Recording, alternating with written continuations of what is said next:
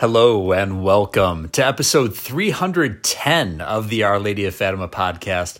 It is my pleasure to be with you today. My name is Terrence M. Stanton. We are recording on Sunday, September the 25th, 2022, in the year of our Lord Jesus Christ, and we are continuing to work through the text of the Glories of Mary by the great saint and doctor of the Church, Alphonsus Liguori.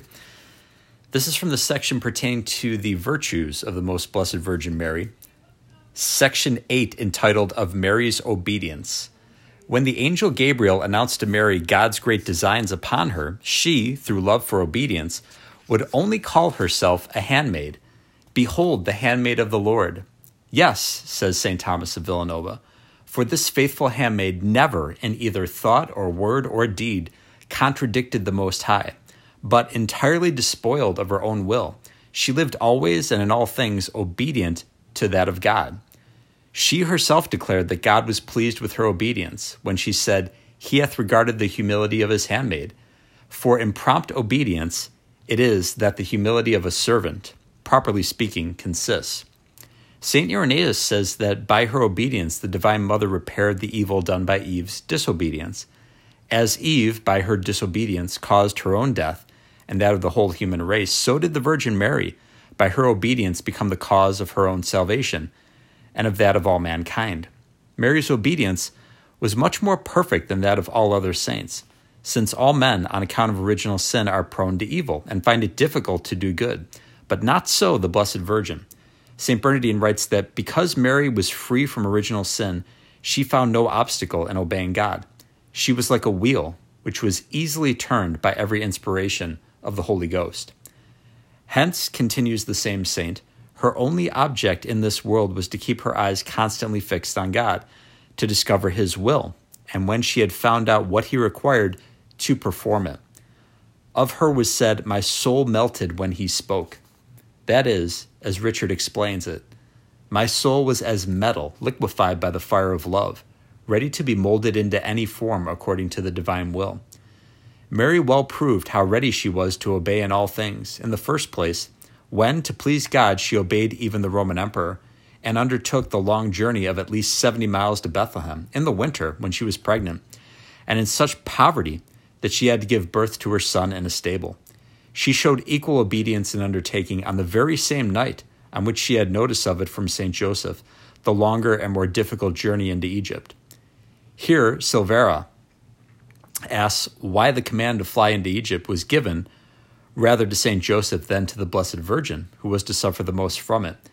And he answers that it was that Mary might not be deprived of an occasion in which to perform an act of obedience, for which she was always most ready. But above all, she showed her heroic obedience when, to obey the divine will, she offered her son to death. And this with such constancy, as St. Alphonsus says, that had executioners been wanting, she would have been ready herself to have crucified him. Hence Venerable Bede, explaining our Lord's answer to the woman spoken of in the Gospel, who exclaimed, Blessed is the womb that bore thee. Yea, rather, blessed are they who hear the word of God and keep it, says that Mary was indeed blessed in becoming the mother of God, but that she was much more so in always loving and obeying the divine will. For this reason, all who love obedience are highly pleasing to the Blessed Virgin. She once appeared to a Franciscan friar named Accurso in his cell.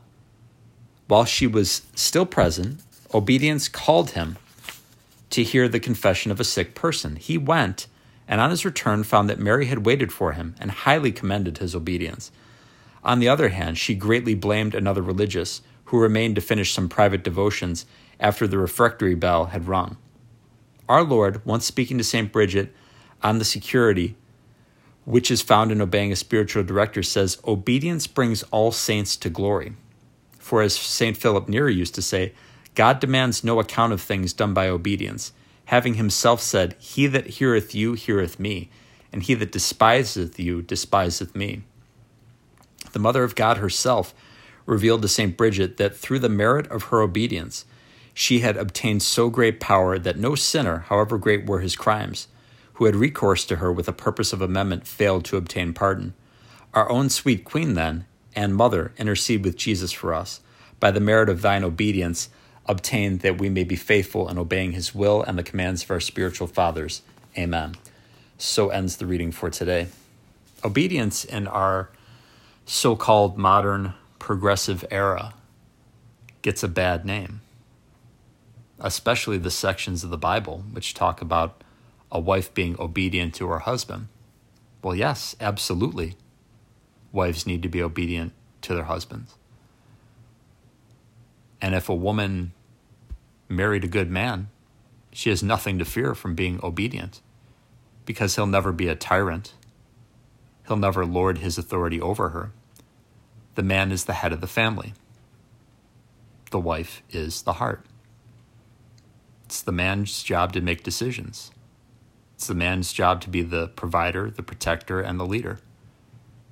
It's the wife's duty to be receptive, relational, and nurturing. There's a beautiful complementarity between husband and wife. It's a friendship of unequals, as Timothy Gordon calls it. I highly recommend, I've mentioned this before on the Our Lady of Fatima podcast, the books by Mr. Timothy Gordon and his wife Stephanie.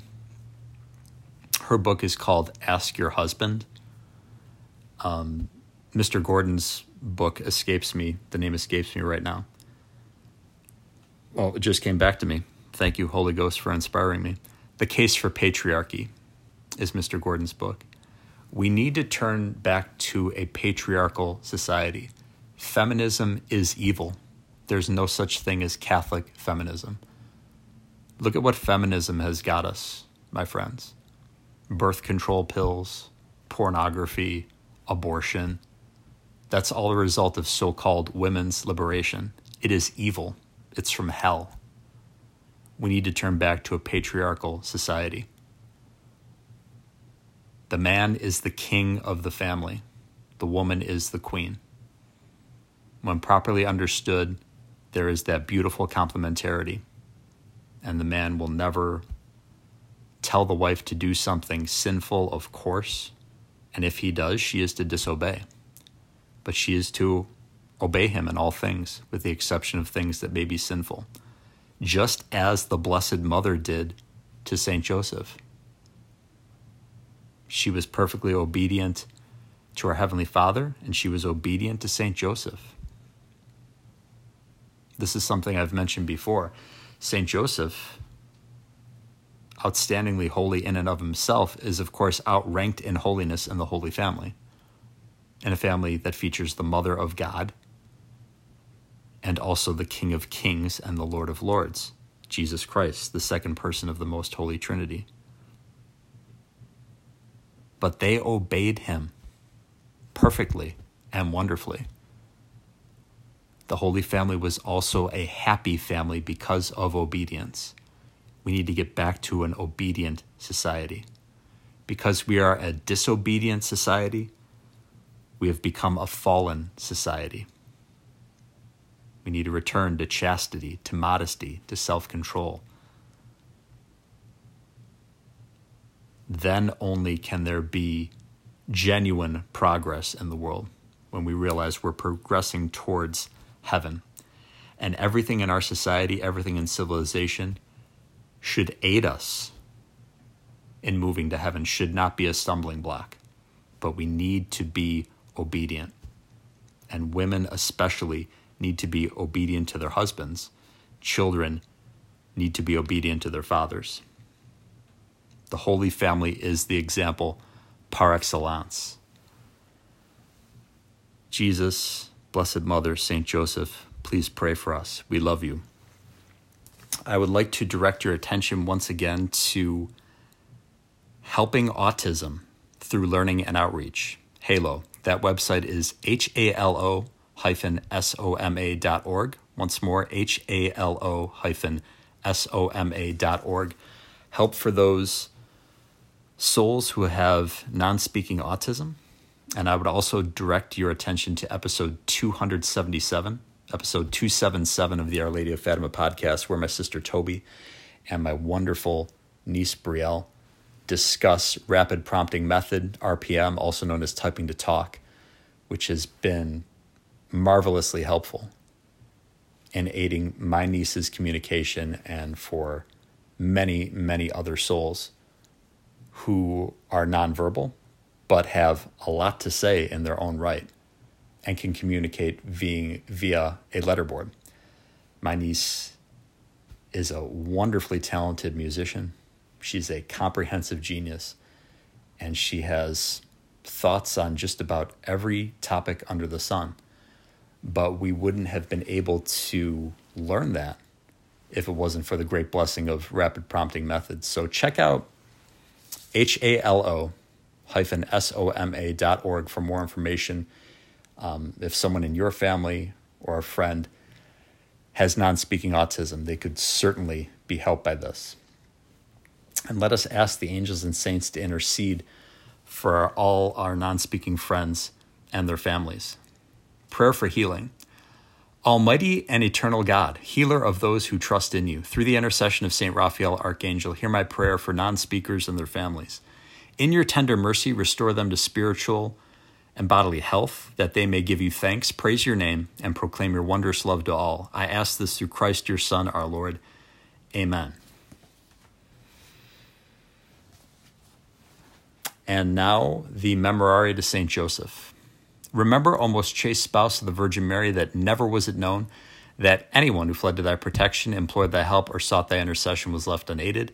Inspired by this confidence, I fly unto you, my spiritual Father, and beg your protection.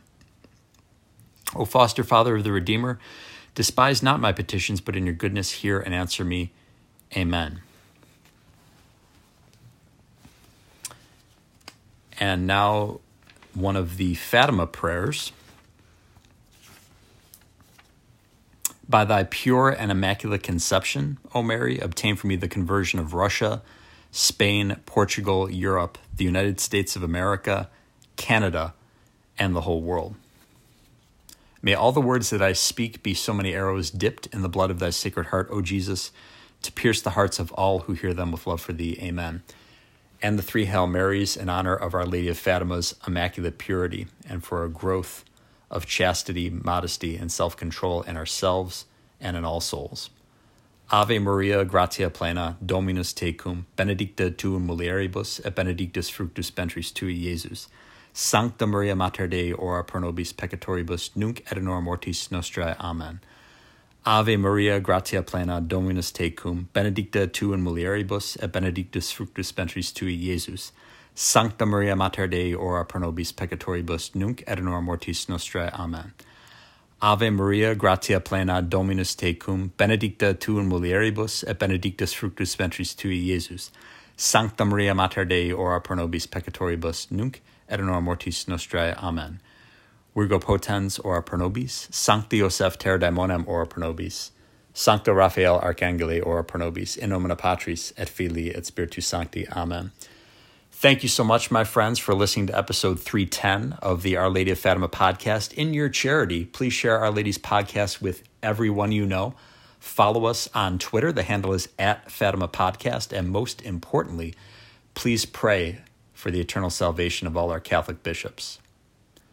Goodbye, and God love you.